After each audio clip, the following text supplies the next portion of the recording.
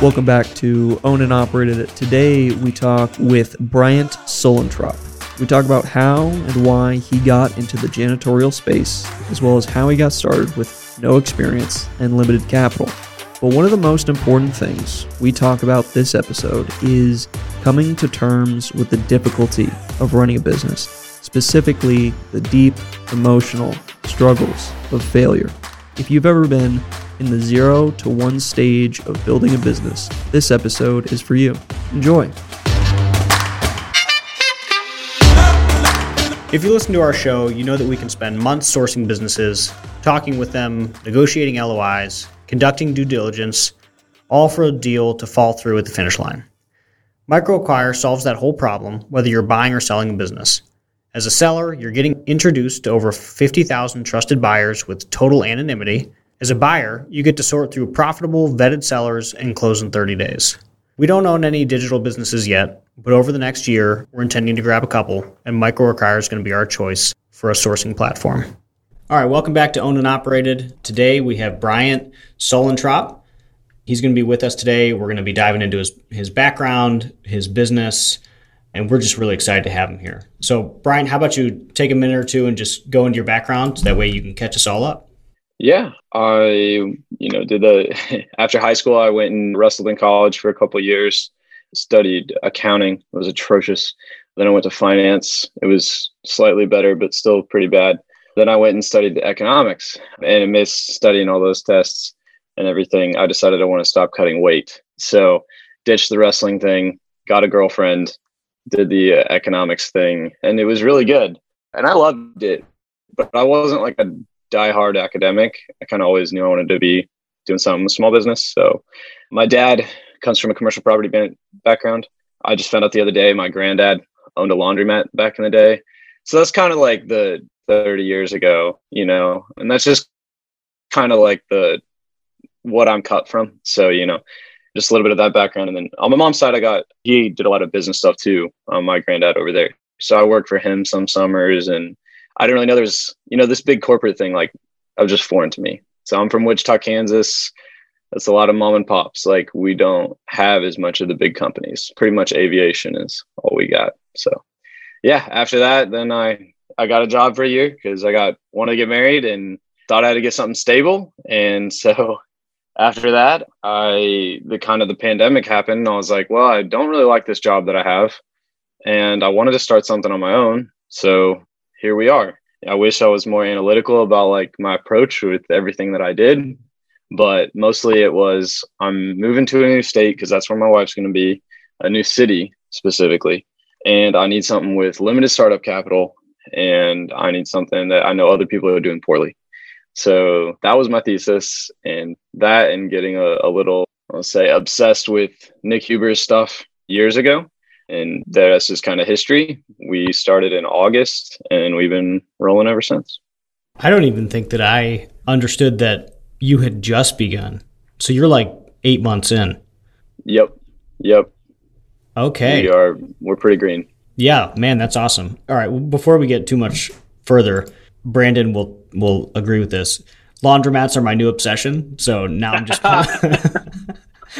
now I'm just bumped up. So we have Rand on my team now. We found like a couple laundromats for sale on BizBuySell earlier this week.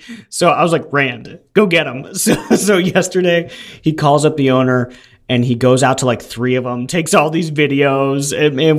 So we're real worked up about laundromats right now. Amazing. That was too convenient.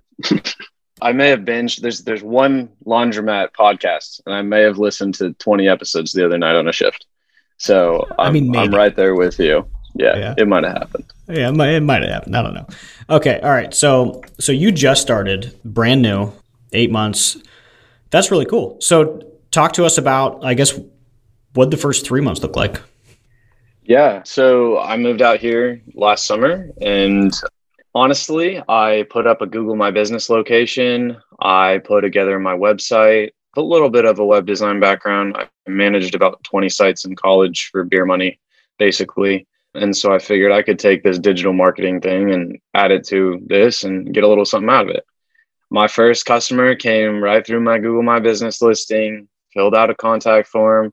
I showed up wearing this shirt that I'm wearing here, looking like I knew what I was doing, which I kind of did. Quoted the job. It was a $23,000 a year customer. And I said, we're in business. So a couple weeks later, I was getting married that week, onboarded that first customer that same week. My wife was not very happy about that, but it got us rolling and it got us the cash we needed to start moving. And basically, just building off that. And it's a recurring business, so I don't have to constantly be out there farming a new business. I mean, I do, but we have some things to count on, right? So it's a firm foundation, lower margins, but it's an interesting business to be in for sure. Yeah, that is hilarious about the first week of your wedding. And you guys are expecting now. Yeah, we are in October. So hopefully we'll be up to about 15 team members by then and have our ops manager in place. And then we'll be, things will be okay. Yeah. Yeah. Okay. So that was the first 90 days. Can you tell us a little bit about, I'm curious about the thesis. So this is you're going off on your own in a new city. There had to be doubts. There had to be validations of like, hey, yeah, this is the right move. And then why you chose the specific niche inside janitorial that you did. Because I feel like there's so many different ways you can go inside that niche. Yeah. There's all these personality tests and stuff, and I strike hard in the ENFJ category or whatever that means. And basically that means you like relationships. I wanted to be in a business where I could build long-term relationships. And if ever was one, it's definitely janitorial. And so I wanted to be something with a recurring nature. And then the other thing about it is it's a very people-based business. So what you'll find is, and I'm sure you know this with your service business, but even more so, almost all of your cost of goods sold is in your techs. So your labor is your variable cost. I mean, your primary variable cost, and you got to keep it tight. And that's what basically sets apart, successful janitorial companies from what I've seen, and ones that are unable to scale. Most people get burned out on hiring techs and they just quit. So that was kind of the thesis was, I know that I have unique skills. I'm not the smartest guy in the room. I wasn't, the best and brightest on my ACT, but I know how to talk to people. I'm one of 9 kids. Like, that's just, I know how people work. That's just how it works. Like, you just learn, I guess, as you bump along. So, yeah, I can dig that. And then did you have any doubts leading up to it, or what other models did you look at pre-cleaning? Oh, yeah, totally. I have doubts every day, to be honest.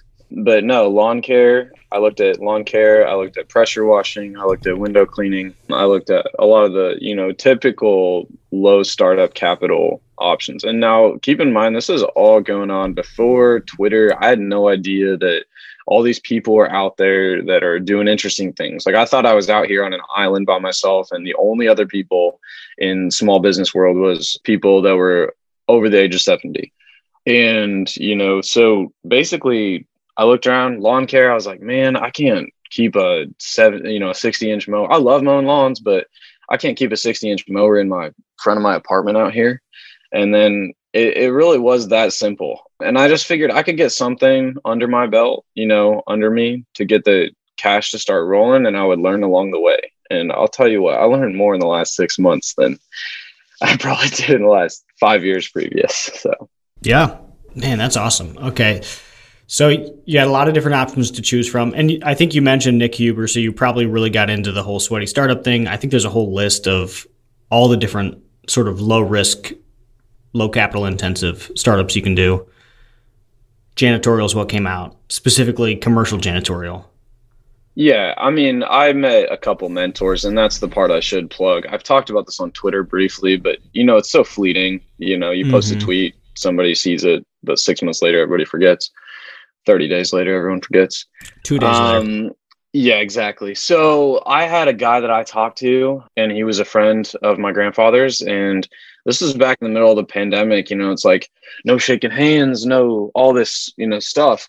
And so but we did kind of a closed door thing. He walked me around his shop. He showed me, he said, hey, this is all the equipment that we used. I started in janitorial. Now I'm in all these different selective services.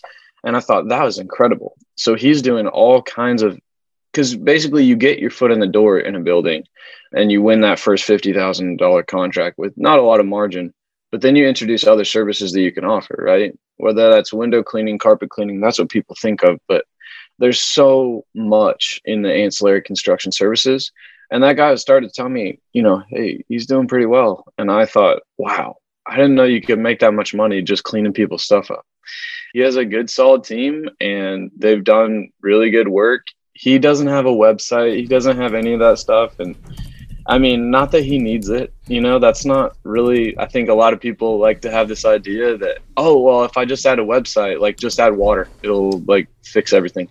It'll triple in a month, right? Look, if their business was doing 25 million in revenue and without a website, adding a website is not, everybody already knows who they are. So you got to be honest with yourself. But that was such a cool experience because that guy's showing me, around. And then I had an opportunity to talk to a guy who started his business not long ago. So that guy was a vet, right? But then I had an opportunity to talk to a guy who's a couple years my senior, another friend of a friend, and he started his business a few years ago. I think he bought it with doing very minimal revenue, like maybe 1 or 2 techs. And I think he's up to 40 now.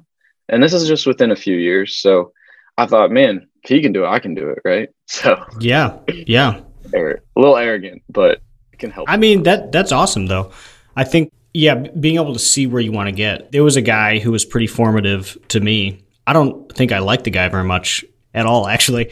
But I was a part of this Better Business Practices group, and you'd like get together with companies that were, of all shapes and sizes in like a tri-state area. And there was this one guy that showed up, and he was doing deals like in plumbing and HVAC. So we're all plumbing and HVAC. And he's like, yeah, I just bought another HVAC company and I'm looking at this other one. And this was the first time I'd ever heard of anyone doing roll-ups. I didn't even really know this was like a thing. By that point, I'd bought my parents, and I think I had just bought another one, or I was preparing to close on another one, but I had never actually seen someone with like 10 deals under their belt that was just a normal dude like me. Like, it was really weird, but it was also like, okay, yeah, like this is so okay. This goes somewhere. This is awesome. So yeah, that experience of being able to meet with people ahead of you is just awesome. Exactly. I love to hear the stories, and they're kind of legendary. But it's like my granddad. I think he went from a laundromat. He built houses like for himself, and then you rent some, and then you go to an apartment, and then you get a little bit of commercial property. And it's like, man, he's smart, but he didn't go to college. He just went to like a tech school for 1 year, and he's one of the smartest and most successful people I know. And the stories like that, Blue Jeans Millionaires, endless, right? It's really cool. And especially in the service-based space, there's a lot of titans, Mm-hmm. Yeah. So could awesome. You tell us like a little bit, you see you had these mentors that came in, right? And kind of gave you the whole scoop on what janitorial services would look like. But what did barriers to entry look like? Because you're talking, limited capital startups, general low barriers to entry. How did that look for you? Yeah, I think that there's a book that I'm reading right now on the janitorial industry because I am still so new to it. And there's a lot more that goes into it. They estimated $37,000 to get started.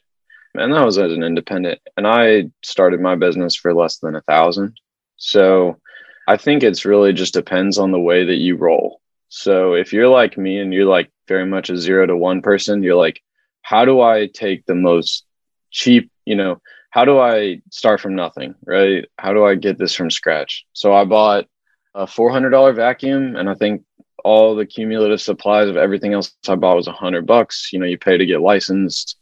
I think I got Jobber way too early, which was just foolish of me. I was like, I need software. You need software. You need a customer. So yeah, nice. I less than $500.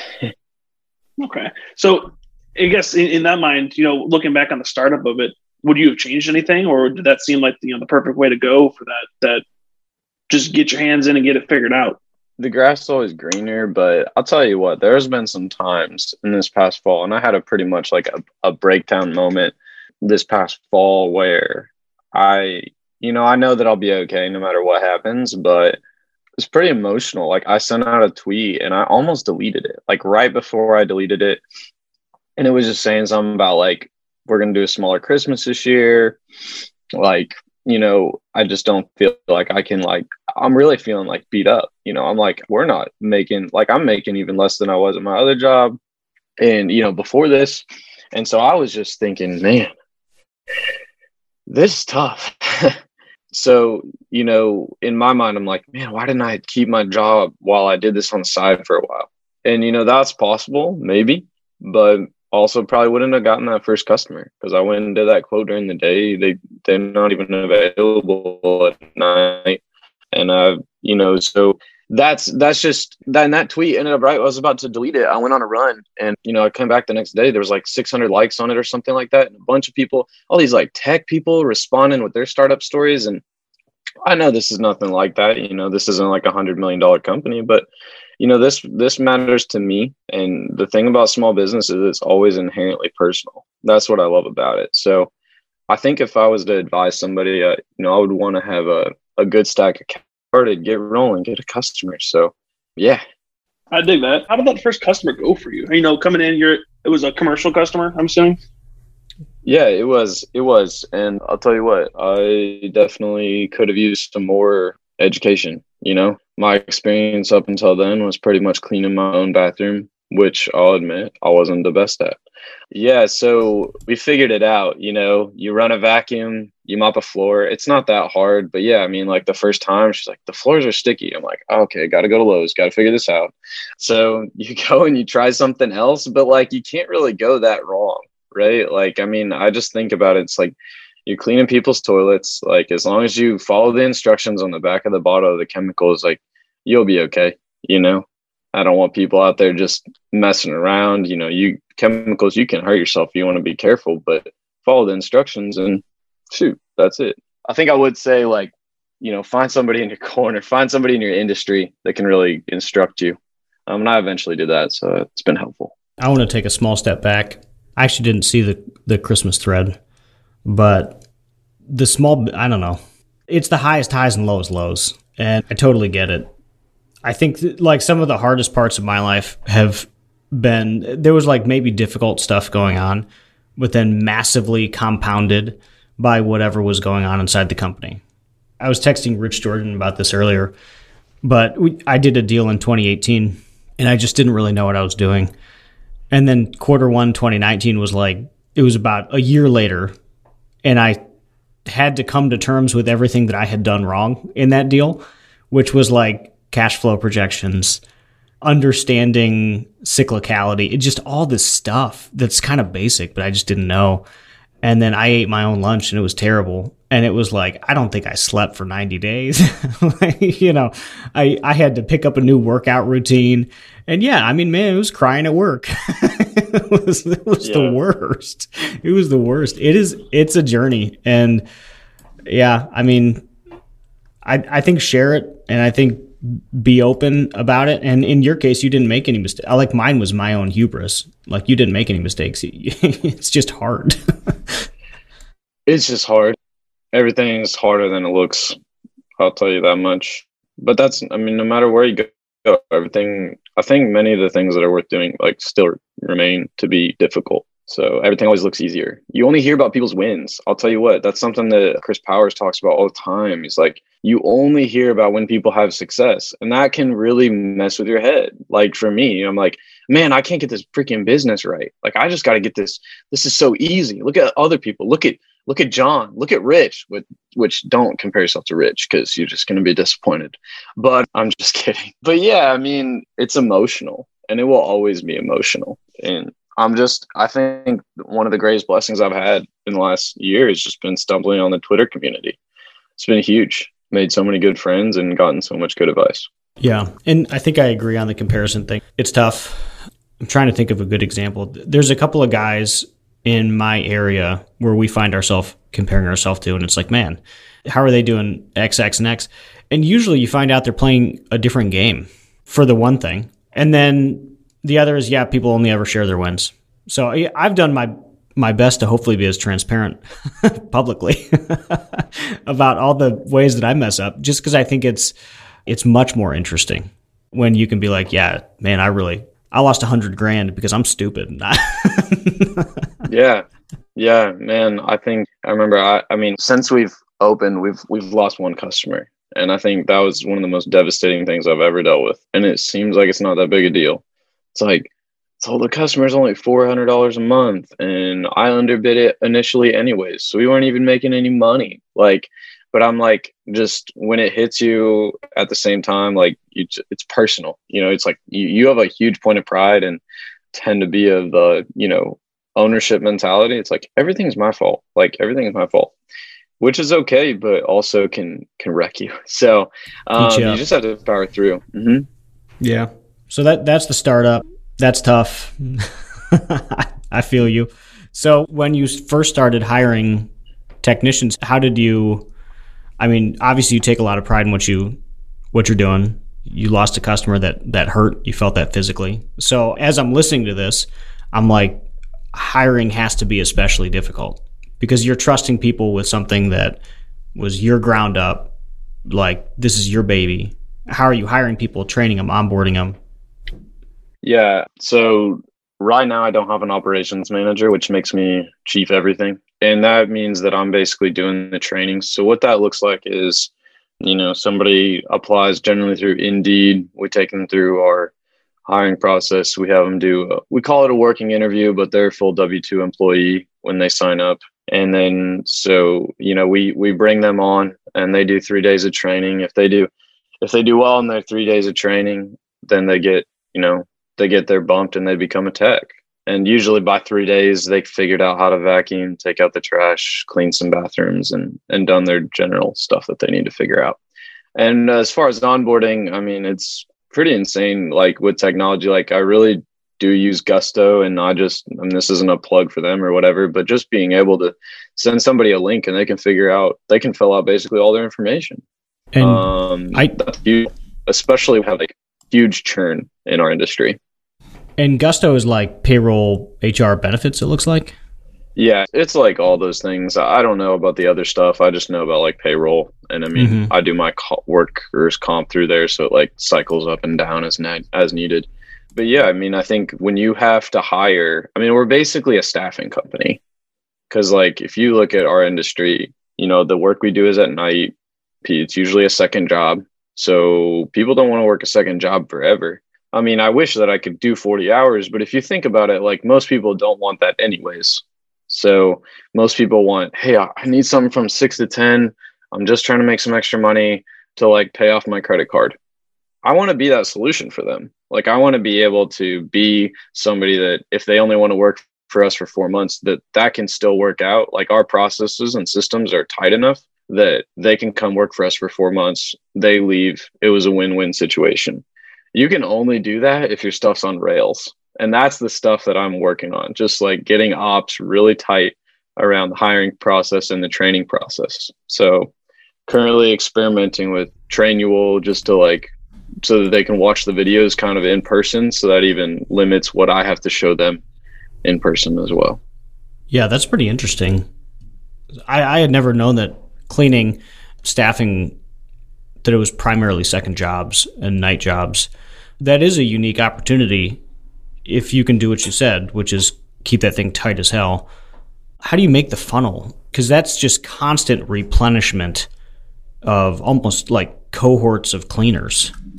Yeah, and I'm so new to this. Like we're still learning so much, but what I've seen, successful people do, I'll tell you what, I don't do this personally, but I've even seen a whole process where a guy had a virtual assistant that was, reading through 100 Indeed applications a week, sending him the 20 that met certain requirements.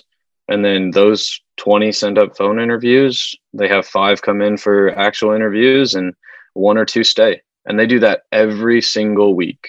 And that's how they're able to get candidates that, that is a good fit for their hours, for their situation.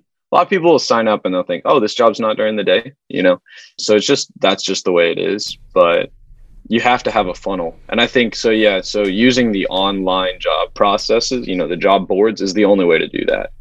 You're not scouring. You can't find one-offs. Like, how are you going to scale a business if you're going to go find one lady from your church? It's just not going to happen.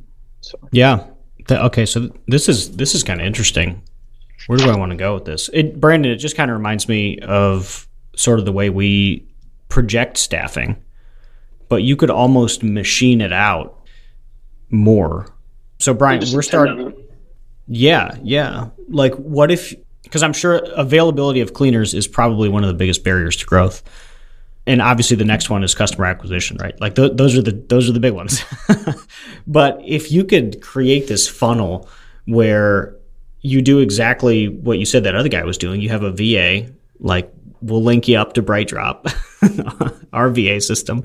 They're like $400 a week and they do phone calls and back office and stuff. And then their entire job is recruitment. I think you could do a once a month cohort of like 4 cleaners and just always just do that. And then if you're able to, or go hire a biz dev or something like that. So that way customer acquisition can keep up, and then you're constantly churning 2 to 5 new cleaners every month. I mean, you could machine that. That'd be awesome. That is the goal. And you do have to get to a certain scale. I looked at it initially and thought, why would anyone ever buy this business? Such an easy business to start. Oh, what a fool. If you have 30 employees in the customer base to sustain that, that's actually a great jumping off point, because then you could put those processes in place. I'm not at the point where I need to make a hire every week, but eventually we will be, right? 1 to 2 hires every single week. And I just got like a thing, I get government stuff sent to me, like RFPs and things like that. It's like 30 buildings, like at one time. How are we going to do that without the systems and processes, like you said? I think that's the move. I like the idea of using a VA. I don't have time. I would rather do the biz dev side, albeit that's probably a little prideful on my side. Like I should probably try and find somebody to do that as well. So yeah, I definitely want to check out the funnel. Like you said, like creating, that's the main, I think the key lynch, like the main bottleneck in this industry. Yeah. So I just want to share with you what we're about to build, because I feel like you could take it and use it however you want to use it. But we're building an academy. So we have to create skilled techs, which is, I'm sure your team is very skilled, but it is a little bit different. So what we're trying to do is we're building a school inside our company that we're using the term cohort. That's why I keep using it. But we're going to put in 4 or 5 hires every 6 months. First one's going to be June 1st, and it'll take them 6 months to train out of that program, and then we'll make it profitable towards the end as they become somewhat useful in our business. But the whole thing is you funnel every 6 months, whereas you might need it more often than that. But what we found out, like we've wanted to do this for years, because obviously skilled trades, staff is the problem. Like you need more staff. You're selling time. And what we found out was there was a government program in Ohio that will pay the first $10,000 of wages for employees that you're bringing on to train. So we've wanted to do this program for years, but it was like, I can't bring on 5 people and incur all that cost. Like we don't have the scale to afford to do that. But the government literally pays their first 4 months of payroll completely free. So we have 4 months to train them. We're probably going to lose 2 or 3 just because they don't last through the program. And then we end up with 2. But by the time we actually get them profitable, between the 4 to 6 month mark, we've spent no money on payroll. They're fully trained and we're ready to go. I love it. I think it's a great example of what takes you from 0 to 2 or doesn't take you from 2 to 4 or 4 to 6. Like that's so cool to me, because I know that there's such a lack in the trades. And you're right. Like what we do is really like I said, somebody can be trained up on it in 3 days. And that's the blessing and the curse of it, I guess. So we don't have as, our revenue per employee is like what, 1/5 of what yours is probably, or a 1/6. It's very low. But at the same time, what it's all about is, I think, making the difficult easy, or making the difficult simple. And that's what we're all trying to do.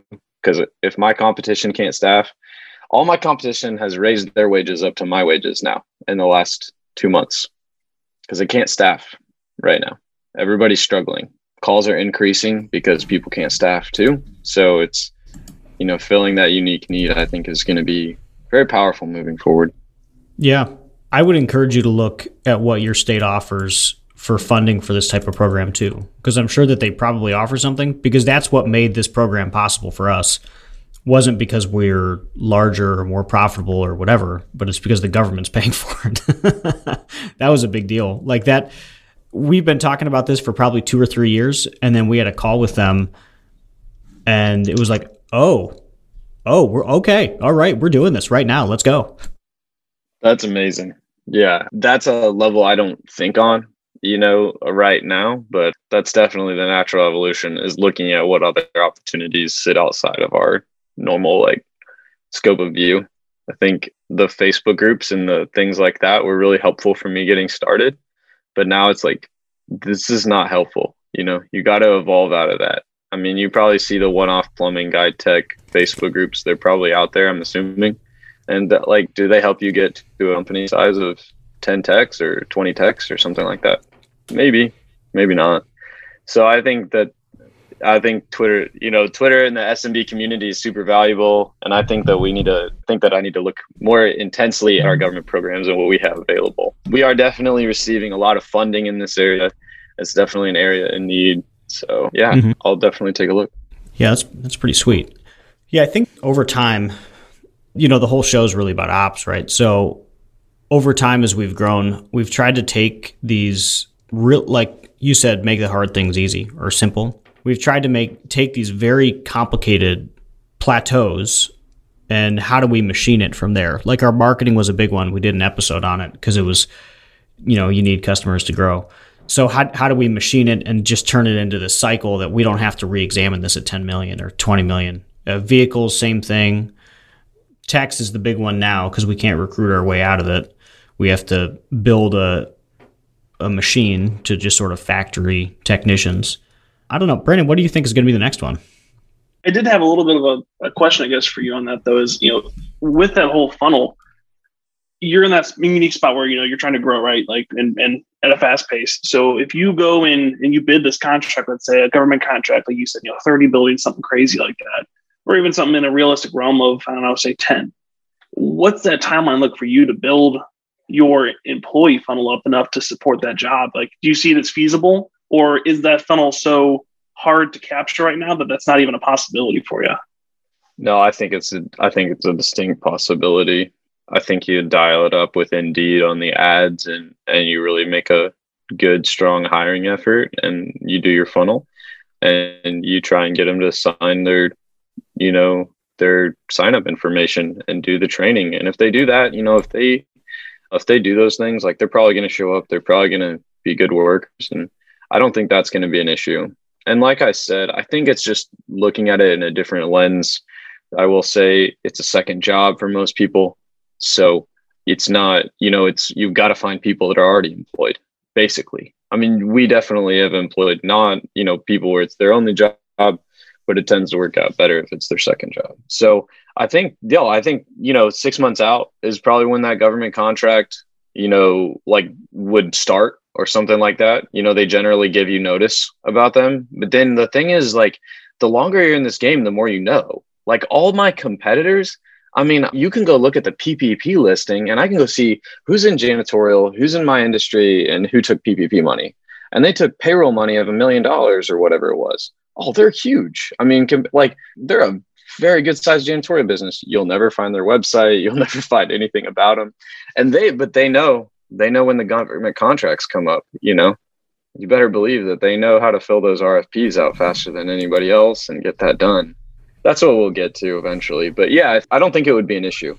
I think we could get the staff we needed. Do you see that as a viable growth strategy? Is, I'm going to call it putting the, the horse before the cart, or the cart before the horse type of deal. But, is that an ideal growth strategy, or what do you see as the best option for that, trying and build revenue streams? Yeah, I think you always do customer acquisition, and you never know that week whether it's going to be a week of zero revenue or a $5,000 a year customer or a $50,000 a year customer, right? So I think you always, ABCs, always be recruiting, and you literally just keep at it always. I think that's the only way to do it. And the people that I've seen that had success do it have done it that way. Once you get to a certain scale, you have people inviting their friends and family, that want to get additional income. And that seems to be a good solution for, recruiting, but that's also not scalable. I think that's the only way. You got to have a funnel. I mean, this business is a staffing business. Yeah. All right. That's interesting. So, okay. So what do you think's up next, Brian? What's the next 3 to 6 months hold for you? What are the big challenges? How do you think you're going to handle them? Yeah, there's a few things. So I set the goal at the January 1 because goals matter, but $500,000 annual recurring revenue by the end of the year. I wanted to be projected for that for like the next 12 months, which is probably not the right way to do it. You probably say like X number of monthly recurring revenue. We're kind of on track for that. We're a quarter way through the year. We're about a quarter way through that goal. And so my personal goal is to get to that by the end of the year. But what is that? So then I'm backing out. Okay, I want to get to a $500,000 business so that I can make X amount of money and pay for my own needs and, pay for my wife's school. What does that look like? Okay, so we're going to need probably about 30 techs, 34, and we're going to need 2 operations managers probably. And it's not really like a true operations manager because I'll still be overseeing a lot of stuff, but the people that get out there, they do trainings, they oversee the properties. It's almost like a sales. It's all the way I'm kind of seeing the model is it's almost like that person is an account manager basically. And they would manage. So I would have, one account manager that's managing half of those accounts and the other managing the other. So I've got 2 major hires to make over the next, let's say 7 to 8 months. And then I've got a lot of techs to hire. So the hiring funnel is the most important thing. And then getting more aggressive with our sales tactics. Like, I think that in a lot of ways, we have just been lackadaisical, or that's a Midwest word, if I ever heard one, lackadaisical. But, the main thing that I need to do, because that gets me into sales, right? So with 2 ops managers, 30 some employees, that allows me to just be aggressive on the sales side. And the way I'd like to do it, and I'm toying with some different models, but the way I'd like to do it is where those account managers are paid basically on commission as a percentage of the revenue that they're managing. So they're highly incentivized, well-paid people, but they are going to have to go the extra mile. This works at night. It's not easy. And when a cleaner doesn't show up, you got to pick up a mop and get in there. So yeah, that's the main thing. It's going to be hiring. That's the main issue. Do you feel like you can turn any of your current bench into these account manager, ops manager people? No, but I do think that I could turn some of them into supervisors. So I think we could get them to, the way it would work would be like you get into a facility, there's 3 people working there at the same time. One person's a supervisor. They do the general check, and then the ops person, they go by at the end of the night and make sure things are like really perfect, And I think we could do a lot of promoting from clean techs to supervisors, but I think supervisors to account managers is a harder gap. Just like you've talked about. I know that you've talked about like, oh, we're gonna have this plumbing tech be like a manager of other plumbers. Like, it's just what makes you good at one thing doesn't necessarily make you good at the other. So yeah, I agree. Yeah, that'll be an interesting position to fill. We just got put onto this one thing, not put onto it, but Brandon found out about this at an expo that I'm super excited about. All of our technicians have weekly goals for, what their expectations are. And we have what you're calling operators or operating managers. Those are our service managers, install managers, but it's weekly gross profit goal. So we're getting ready. I believe we're getting ready to do that because that right now they're on every 6 months, and putting them on weekly was to me sounded like the biggest game changer in the world. The shorter timeline you can go and the quicker people see that incentive fulfilled, the better for everybody. Yeah, and I think that that's something that as we scale, it's going to be incredibly important that we get them on some kind of, we're not bonusing them every 6 months for the work that they did.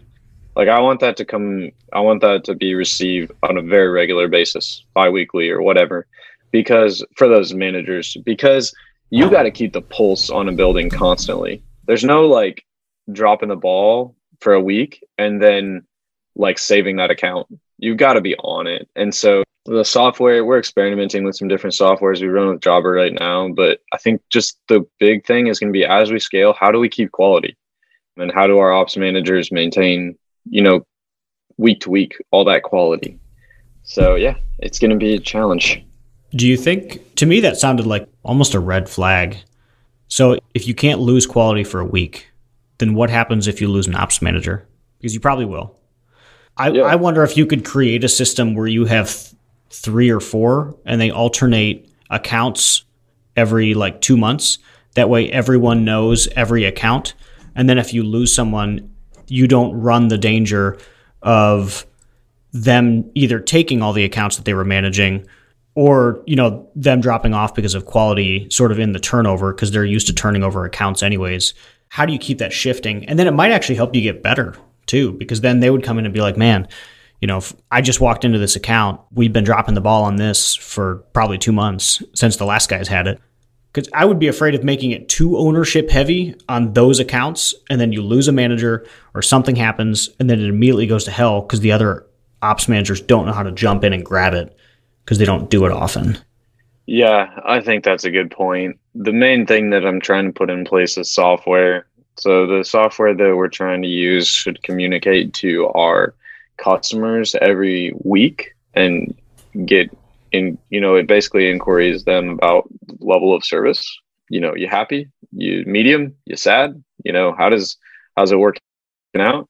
And that should, help us with some of that, but also having a lot of checklists. Operations managers should be able to, with a checklist, come up to a property and basically be able to understand 98% of the nuances, 98% of what needs to get done in that building. They might not be as fast, but if the cleaning technicians are there, and this is what I'm really pushing for this year, is that it'll be okay. Because what I want is to be more focused on getting larger accounts, not because the smaller accounts aren't profitable, they're definitely profitable, but if I can have 3 or 4 technicians working on one place at the same time, it mitigates a lot of that risk that you're talking about right there.